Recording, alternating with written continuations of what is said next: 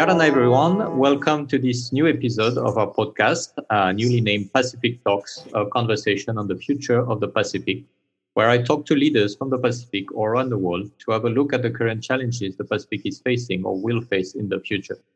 And today I'm very happy to welcome on the show Andre Afasamanga, who's joining us from New Zealand. Andre is a human rights advocate who's currently working for the New Zealand Human Rights Commission. Before that, he was a Christian pastor, and in the end of 2019, Andre got on the news after publishing an opinion piece titled "Gay, Christian, and a Former Preacher, I'm Coming Out to Help Anyone Hurt by Folau," following some public declarations made by the rugby player Israel Folau. But more on that later. So without further ado, let's start this conversation to share his views on different challenges that can impact the Pacific today and in the future. Andre, Yarana. Yorana, bonjour, talofa lava. My name's Andre Afasamanga, and as you said, I'm here in Wellington, New Zealand, although I'm also of Samoan heritage as well. All right, thank you and welcome on the show. So, Andre, first and foremost, for our audience who may not already know you, can you tell us who you are and what was your life path and up until now, knowing that we'll talk more in detail afterwards about what happened since the end of 2019? Awesome. Well, I'm Samoan. I was born and raised in New Zealand.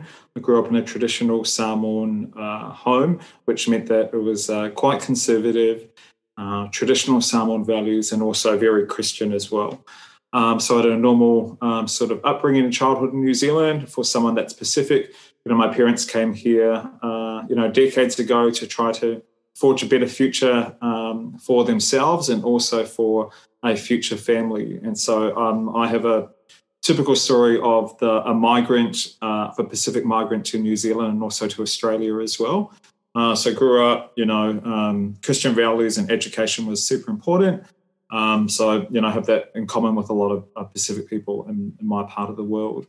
Along the line, I became a committed Christian, but I always knew that I was gay. And when I became a committed Christian and also gave my life to Jesus, I kind of, soon learned that was incompatible, I suppose, of Christian teachings, that of being homosexual and also being Christian as well. So I basically suppressed my sexuality. I didn't tell. I wasn't hiding my sexuality, but I was trying not to be gay. And so using the church and teachings and things called conversion therapy practices, I tried to become straight, and I eventually became a pastor as well. And then along the line, I got to a certain age, and I just thought, after trying to be straight for many years and that not working for me, I decided that I needed to be true to myself as gay, and then I decided to stop being a pastor, and I eventually came out publicly at the end of 2019. All right. And so this coming out was not only just for your family, but was a public coming out, because you made this opinion piece in an Australian newspaper. And this happened in the midst of the Israel Folau scandal. So can you tell us a little bit about this context and why did you decide to come out and to do this in the midst of this situation? Sure. So I sort of started coming out to myself and my family and my close friends. And I always thought, because in my denomination, I was kind of well known as a pastor, that eventually I knew that I was going to have to come out to more than just my family and friends, because I knew the news was going to get around, and to be honest, I didn't want people gossiping about me. I thought at least if people were gossiping about me, that they would at least have the facts from me. But around that same time, and then I became employed at the New Zealand Human Rights Commission. So, and by the way, this interview that I'm conducting today, these are my personal views, not the views of the Commission necessarily, although the Human Rights Commission obviously supports, gay rights and rainbow rights, obviously, but my views are my own today. But I suppose working in human rights, then my own coming out to myself and to my family. And then in 2018, but then again in 2019, when I go on social media after the rugby star Israel Folau, the whole debacle of where he posted a sort of a Christian meme and a Bible verse saying that homosexuals will go to hell along with lots of other so-called sinners. And when I'd gone to Facebook, to be honest, I was just becoming quite annoyed and actually quite saddened by the discussion or type of discussion or the quality of discussion that I'd see when I'd go into Facebook and social media. And many Christians would be espousing homophobic views. And I just knew that if you were gay and if you were rainbow and if you were Pacific, that you were seeing your loved ones, including church leaders and family members, speaking of homosexuality and speaking of rainbow people in the most negative way.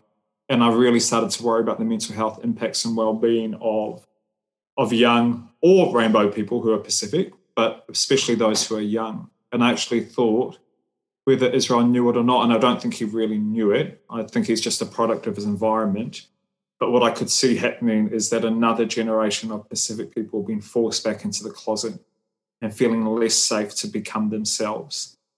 That's one thing, but when I think the church then supports that and reinforces that, I feel that's a real issue, because I feel like the church should be a safe place for all, and that shouldn't necessarily become so politicized and involved in these types of debates. And I thought as a former pastor that the church has got to be an accepting and safe place for all people, particularly those that aren't accepted by, mainstream society. So when I started seeing all that stuff, I think I got annoyed because I thought that's not how the church should be. And that's why I thought it was important for me to come out to share another side of the story and also to humanize this debate that had become very political, very theological, and unbalanced in my view. All right, thanks. And obviously coming out publicly like this made you kind of an ambassador or a leader for the cause of gay rights in the Pacific. And because this conversation turns around leadership and how leaders like you can help the region move forward in the future. Before we move forward, can you tell us what is your definition of leadership? Yeah. Awesome. It's so funny that you describe me in that way. That's certainly not the way that I describe myself, like in terms of, being a leader in this area. But I do think, to me, it's how I would view a leader as well. I think those that are looking to be leaders per se, sometimes, in my opinion, the leaders that I respect the most are those ones that aren't necessarily looking to be leaders, but rather have a cause or an issue that they feel so strongly about that their life really just gets behind that whole sort of ethos and that whole belief. So for me, leaders aren't necessarily those that call themselves leaders or even people that we call leaders, but rather those that are just living their lives and living it in a really integrated way, So for me, it's less about what you say in public. That's important, but also it's the way that you live your life, the example, the way that you treat people. Are you helping people? Is your actions backing up the rhetoric and the public rhetoric? There's been many times I've met leaders in real life, and I know I can be like this because I used to be a pastor and I used to speak a lot.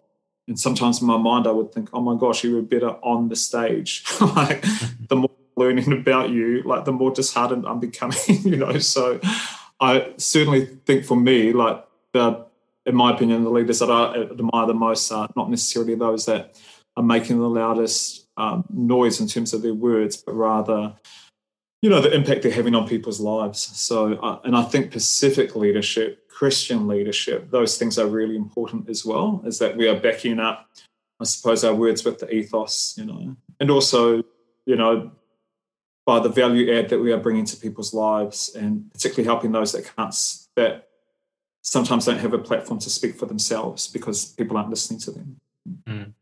Do you think it's also coming with the accepting the fact that when you come out like this, when you take a stand on your values, on the situation, it comes with the risk of being attacked, like being fragile maybe in the open? Do you think it's important in the way that you show the example to show also your sensibility? And how did you deal with this when it happened to you? Yeah, that's a really good point. To be honest, I was expecting the pushback. And I think when I was a pastor, my question always was, because I know that the church can be perceived as being really judgmental and being like a club where a lot of people aren't allowed. So when I was a pastor, I was always asking that question, who's not in this church and why not? The irony is that I hadn't accepted myself, but I was certainly trying to make my own local churches accepting of other people. I just wasn't able to apply my belief that I had for others to me when it came to my sexuality. Mm. I think I was always used to sort of like sticking up and speaking up for people in my church, or that I suppose those who were Christians didn't think we were sort of acceptable to church. So I was always happy to carry that responsibility for others. So when I came out publicly, I thought I was going to have some backlash. I don't think what I was ready for was actually lots of acceptance as well.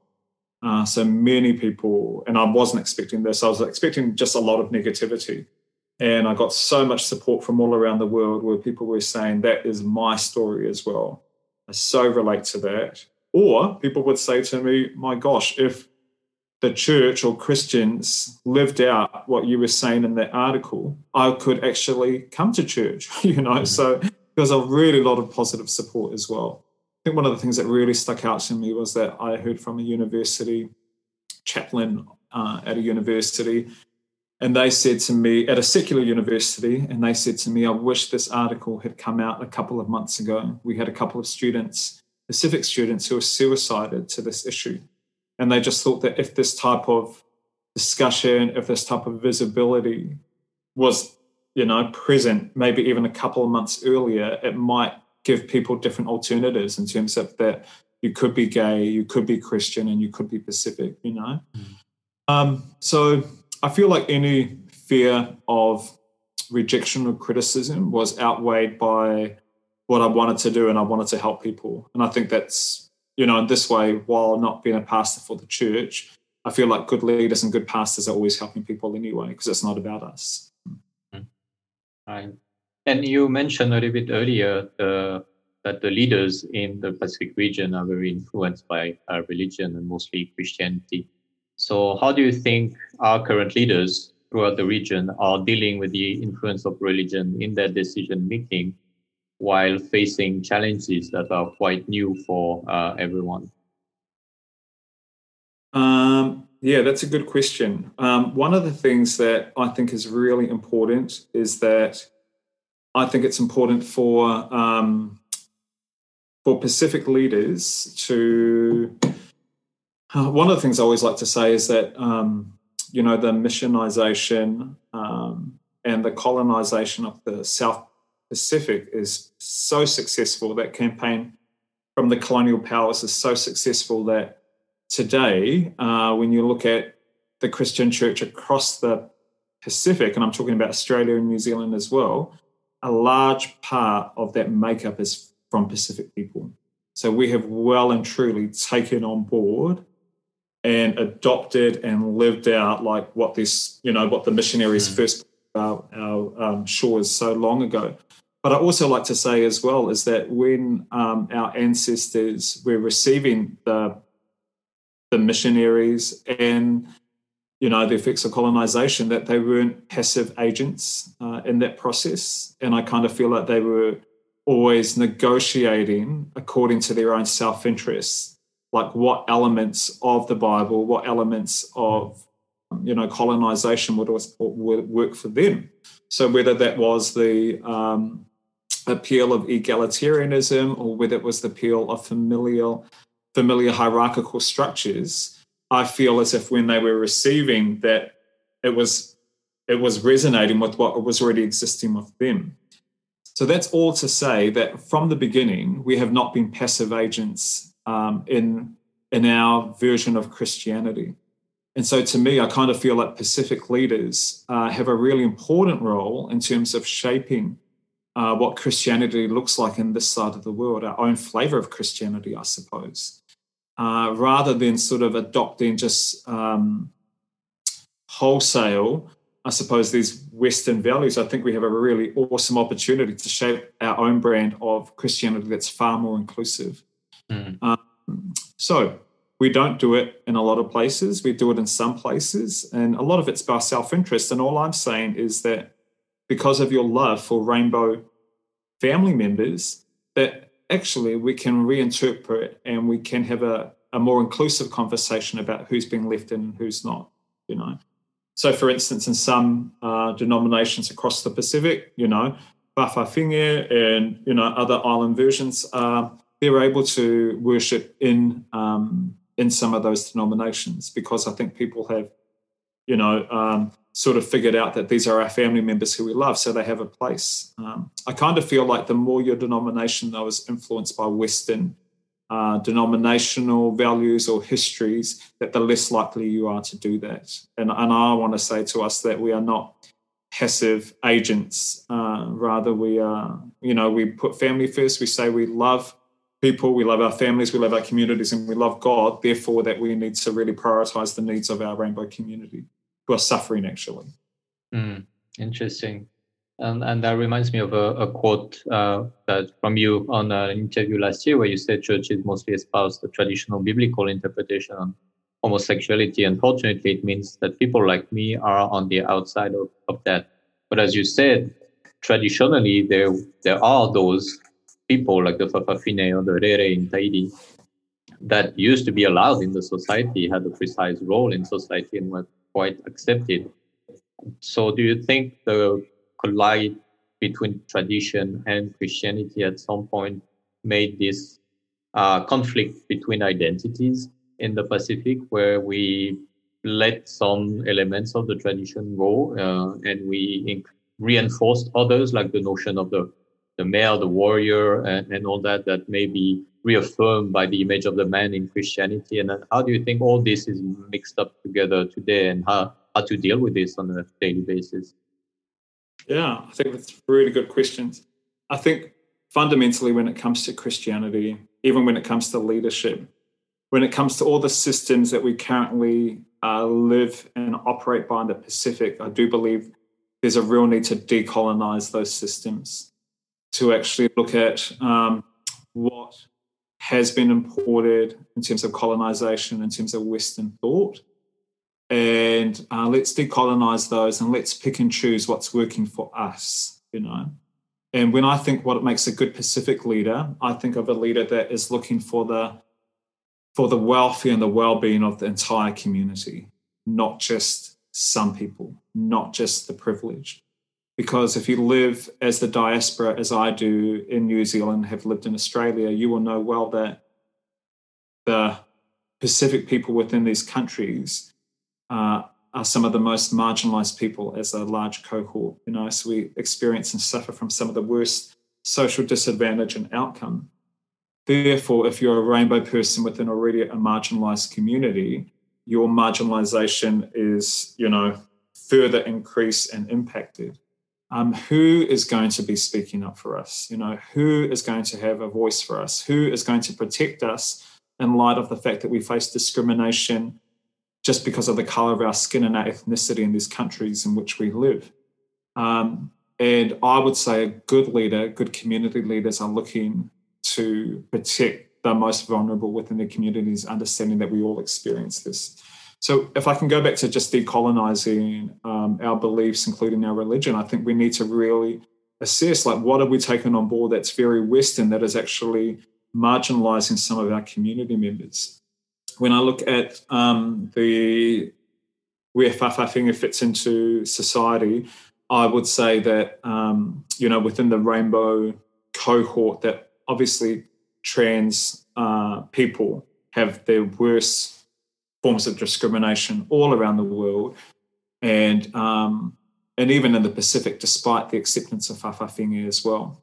But I will say this, that I think Whawhawhinge is more understood in a Pacific context because it fits the heteronormative roles within society. So, for instance, Whawhawhinge and Whawhakama, which is the male equivalent, it fits in well to the collective family structure, of Samoan. So, for instance, if you're a whawhawhinge and you still are expected to provide for the family, you are still expected to play the role of a female in a heteronormative understanding, because it's all around the family, centered around what works for the family. So I think that's why there is place for whawhawhinge, but there is not necessarily understanding of someone like me, for instance. And I have privilege as a cis gay male, but I do think it makes no functional sense in a Samoan Pacific understanding that, like, okay, so I like another male, I'm attracted, and that's, but I don't think that necessarily serves the family, like in terms of how does this serve the family unit? And so I think that's why there is the acceptance, at least, of the whawhawhinge. But I must say that I'm not whawhawhinge, so I can't speak for this community. But I think when we're decolonising and picking apart what works for us, we need to get to something that works for everyone, yeah. So would you say that... I kind of feel like it was a bit confusing. Apologies. No, it's super interesting. And I wonder if you think that actually colonization through religion, because indeed that's mostly where it started, brought some kind of rigidity in the social construct of the Pacific communities, whereas before they had like a more like flexibility or more fluidity that was allowing every type of identity to find their role and their place in the society. And eventually now we had to answer to a more binary vision of the world. Absolutely. Yes to everything you've said. I think what we often do in Pacific cultures, and I'm just going to speak generally now across all the cultures, is that we do tend to romanticize and we mythologize in terms of, some of the values and some of the practices that we have today.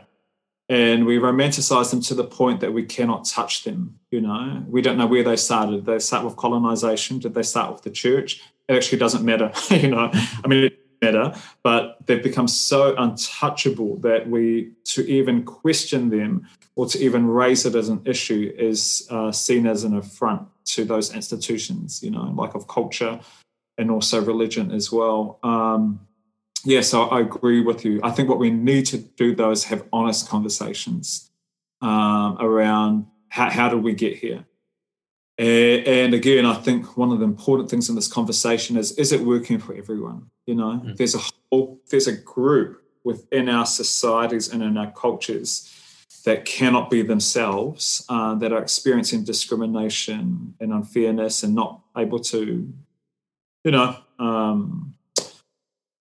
we're having, rates of mental health and well-being and even suicide that are higher than the norm, we need to really think about this is not working for everyone. And it doesn't, and we need to then unpack and have the bravery to unpack those romanticized notions, of what is culture, what is Christianity, what does it mean to be Pacific. Interesting.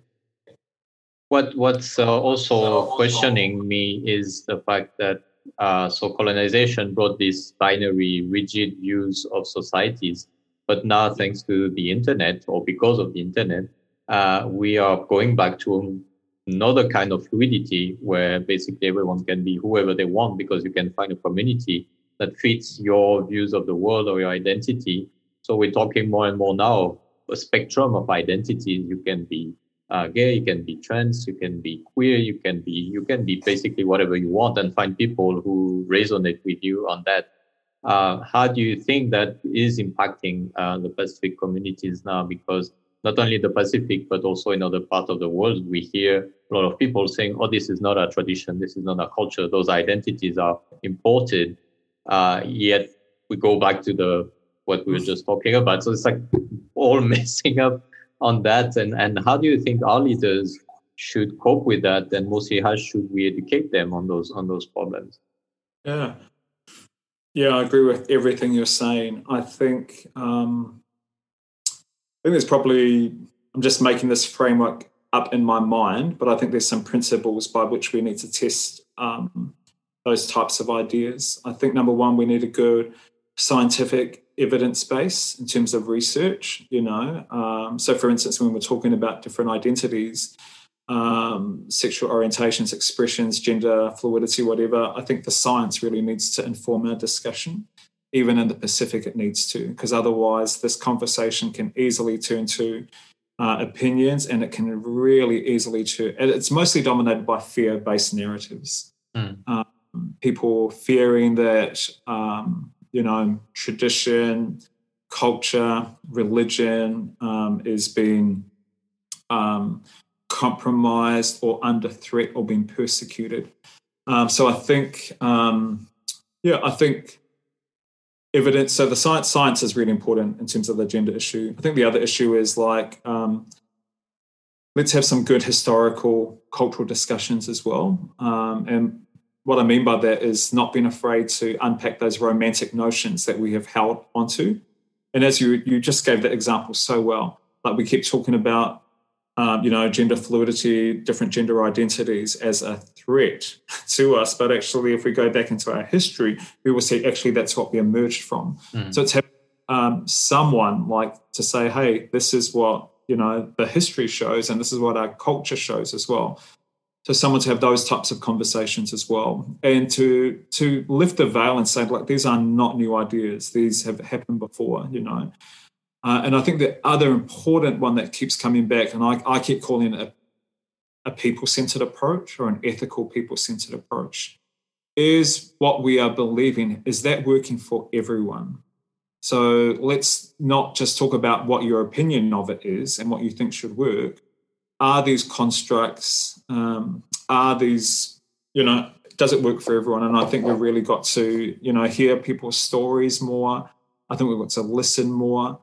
And I think, I really appreciate being on your podcast today. I think as you allow people of different diversity, different backgrounds, people that fit the intersection of someone like me, who happen to be rainbow, happen to be Christian, and I also happen to be Pacific, that as we get to hear these more nuanced accounts, we can have a better quality of discussion, and it's less centered around fear-based narratives about the what if and people's opinions, and actually based on actually what happens for people, And I think that actually requires our communities to resist vanity, so-called cultural purity, to imagine that things were always amazing once, I don't mean to get negative, but I kind of feel like we have this really high standard of sexual ethical purity within Pacific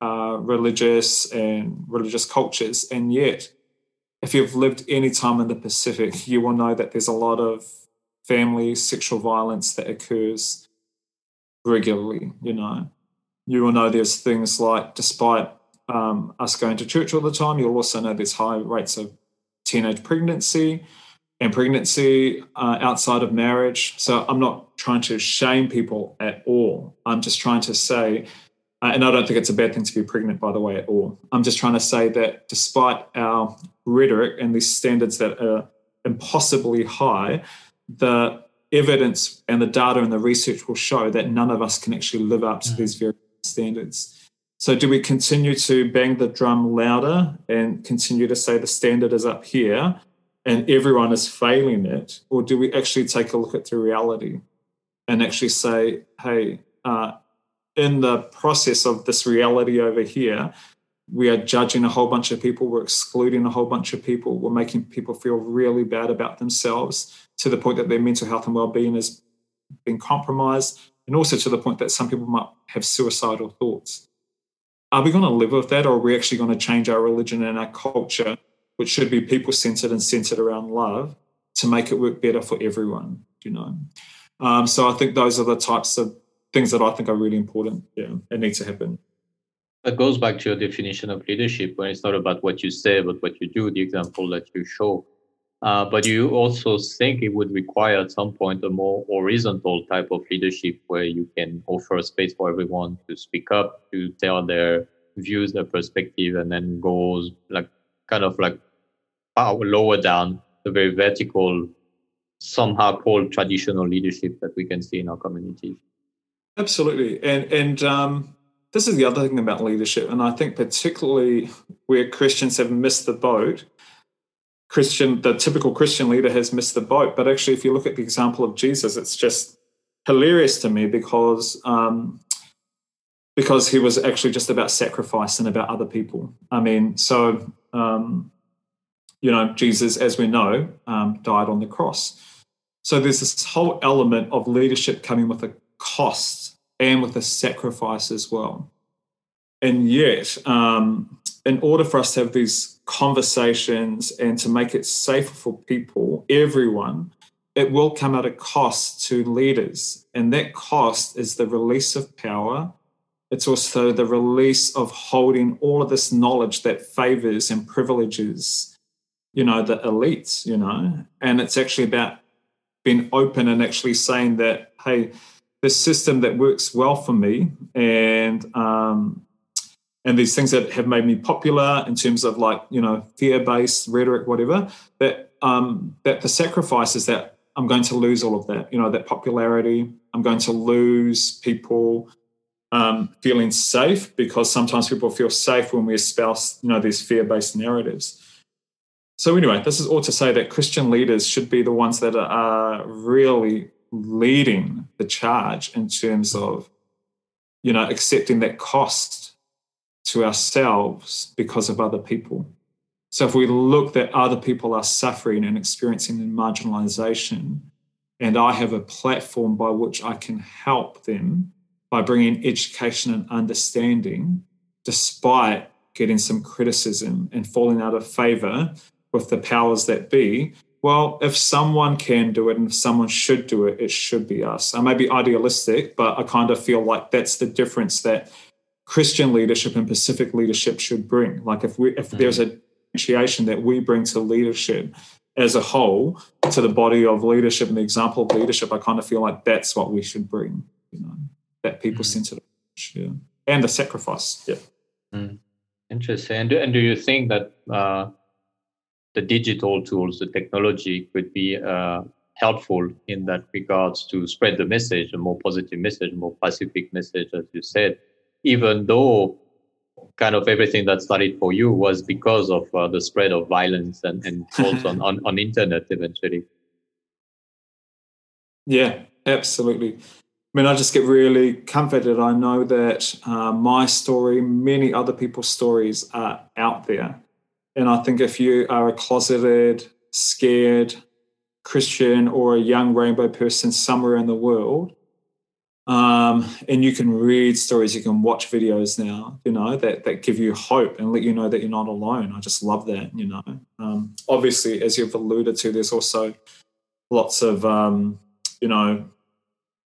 immature discourse out there, a lot of fear-based rhetoric, a lot of fake news out there as well. And again, this is where I think it's really important for leaders to be ethical, to be to not spread news that is fake news, to not spread ideas that are based on fear. I think good leaders are about spreading hope and building bridges. Not making people feel more scared than they are. I kind of feel like whether you're a Christian leader or a leader, your job is to inspire and to bring hope and to bring solutions, not just to call out all the bad things. I'll just give you an example. Maybe 3 weeks ago, I had an article ready to go that I was going to write on, the Capitol Hill riots. And the article was really about, it was so disturbing to me when I saw those images and you would see Jesus Save flags next to white supremacists. And I thought, gosh, what is this? That there is this comfortable association that no one is calling out, And so anyway, I got really passionate about that. And I had an article that was about to be published. And at the last minute, based on the advice of a family member, and then also my own thinking and praying, I actually pulled back from publishing the article because I feel like I made a lot of good points in terms of that we shouldn't have this association between racism, white supremacy, and nationalism and Christianity. Like, how do these things fit together? They should not fit together. I feel like I made a lot of good points in that article, but I also felt like I had a responsibility to build a bridge as well. And I think in the article at that particular time, I was highlighting a lot of the issues, but I wasn't building the bridges enough. And I thought I had a responsibility to at least propose some positive solutions and also to allow people to engage in a respectful discussion after that type of article come out. And I think in the type of age we live in with the, prevalence of fake news, etc., and a lot of divisive discourse, there's also a lot of people just calling things out. And I think what happens is that's not necessarily helpful as well, because what it can do is preclude a really mature and a respectful discussion and also an understanding of each other's ideas and where people are coming from. So I think that's an important responsibility of leaders as well, to propose solutions and to model the very things that they were talking about. So in that case, like I felt like I had to pull the article because I could trumpet and say all the things that were wrong, but if I wanted to model it, that was really missing from the article at the time. Interesting. That tees up perfectly with my next question. I wanna take a step back and look at the more global approach of what we're living right now. So we have the discussion on minority rights, whether sexual minorities, ethnic minorities, even women.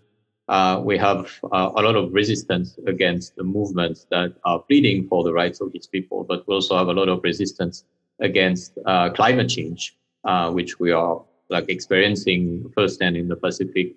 We have resistance against migrants. We have resistance against science now, and Samoa, unfortunately, experienced that last year in 2019 with the measles that was caused by anti-vax movements. So everything seems to go the wrong way sometimes when you look at what's happening in the world, and all those bridges that you're talking about seems to be burned by leaders more than built. So do you think there has been a failure globally in leadership, or is it a deeper problem in our societies that will require other ways of thinking? Because when you hear people say, "Oh, I have to be politically correct and I can't say anything," you're like, no, it's just common sense. Do not hurt other people's feelings. Yet it seems something that's very common to hear. So where do you think is the cause of all those big divisions in our communities globally? Yeah, no, I think, oh my gosh, I don't have the answer, obviously. I wish you had. No. I think you articulated those issues so well. And I really feel, again, it's really contingent on leaders to actually to lead a really informed discussion. And when I say informed, like we've talked about science, what does the evidence say? It just can't be people's personal opinions. We've got to really just watch up, what does the evidence say? What does the science say? And again, what are the harms being caused, in this situation? Where are people's lives affected? I feel like leaders need to take the time and the energy to research deeply. And when I say research deeply, I'm not talking about going to YouTube. I'm talking about not sitting in your echo chamber. I'm talking about, crossing the aisle and actually finding out what people are thinking on the other side. But I think you have to be very careful in terms of when you're trying to build the understanding that you do have a leadership voice, and in today's society, unfortunately, there's a lot of really negative voices out there as well.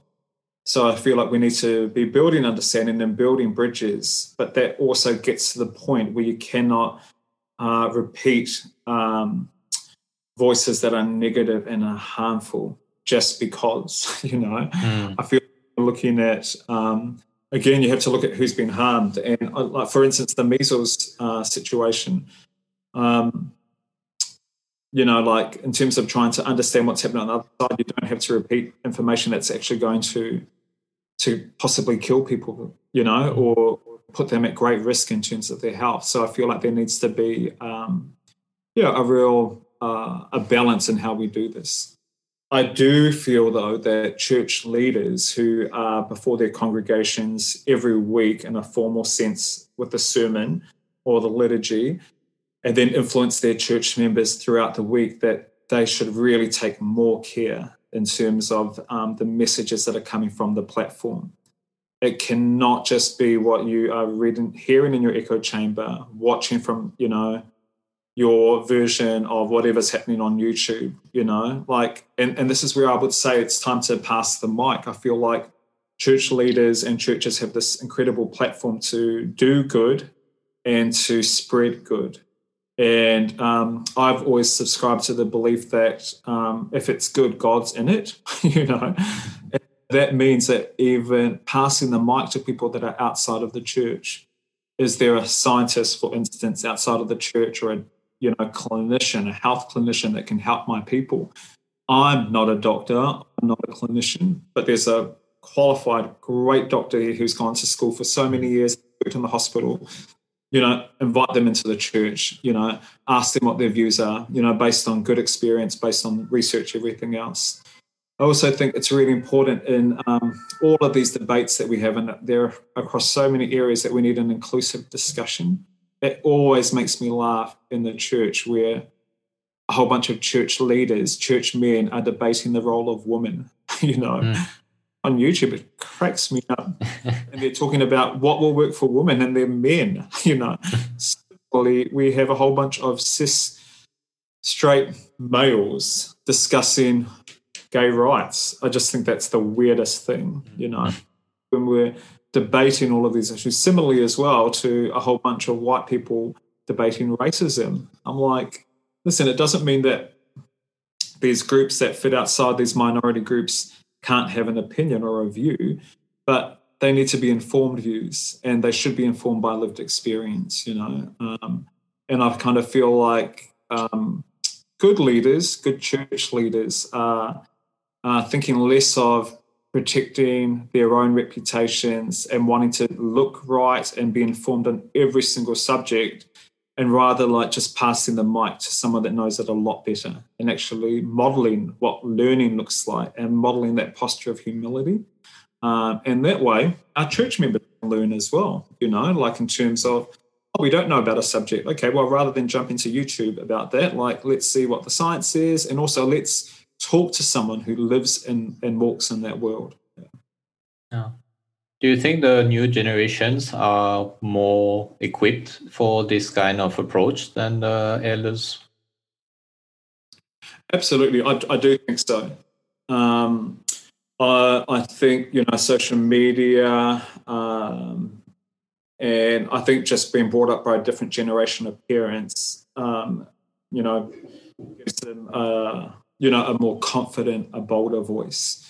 But I caution, though, in saying that that there needs to be a variety of approaches to advocacy and to bringing change, and it just cannot be calling people out.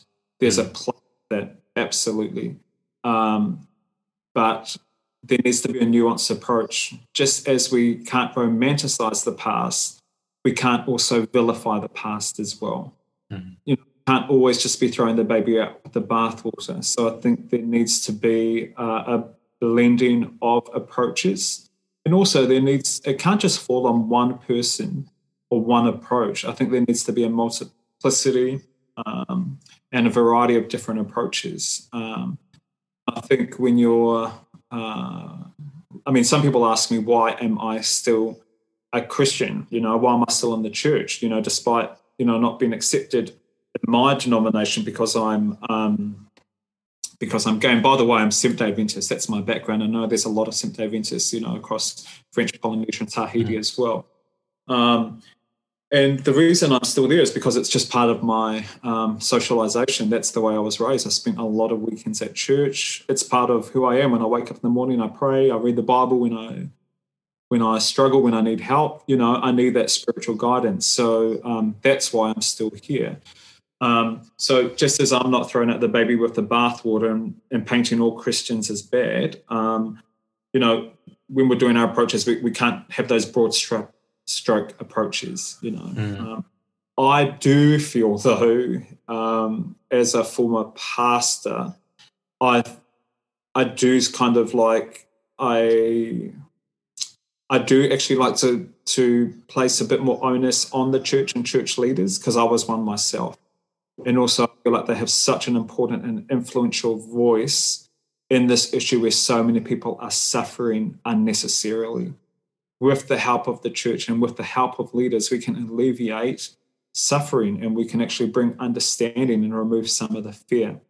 So even though I say it's important not to broad brush stroke, I do feel like leaders should be held to a different account. That's actually a Christian principle, by the way, where we say that leaders and teachers are held to a different account because we enjoy the benefits of the platform as well. And because we do, that we should actually do the important work and the sacrifices that come with that. Some thanks. At this stage of the podcast, what I usually like to do is to quote an author, a book, and try to have two great thinkers collide their ideas through a quote. And for this one, I chose the book Far and Away from the writer and psychologist Andrew Solomon, that you may know about. And so that's an account of all these travels and personal reflections. And he writes this: while I was good at fitting in under anomalous circumstances, I had to acknowledge my differences and accept that others noticed them too.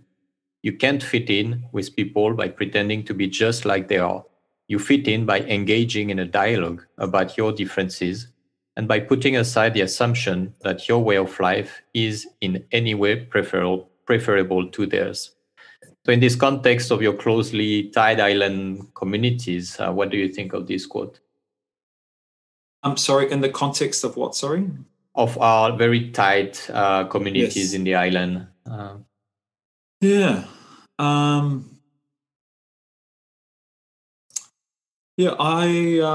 gosh. How easy do you think it can be to be yourself when you depend so hardly on other people and the strength of the bounds of the community are so important? That's right. Yeah. Nice. Thank you. I think this is where leadership plays a really big role. Because I always feel like the onus and the responsibility falls on leaders, Christian leaders, shepherds. That's a Bible analogy in terms of shepherd looking out for sheep. I kind of feel like the good leaders are looking out for all of their people. And so I feel like I know when I was a pastor, when I was young, just to give you a bit of background, is that my mum would always say to my sister and I, the person or the children that have no friends at school, that needs to be your best friend. And I thought, that's weird. But basically she said that when we'd go to school and if we'd see people by themselves, that she said that we had a responsibility to make friends with them. So anyway, that was just something that always stuck out to me,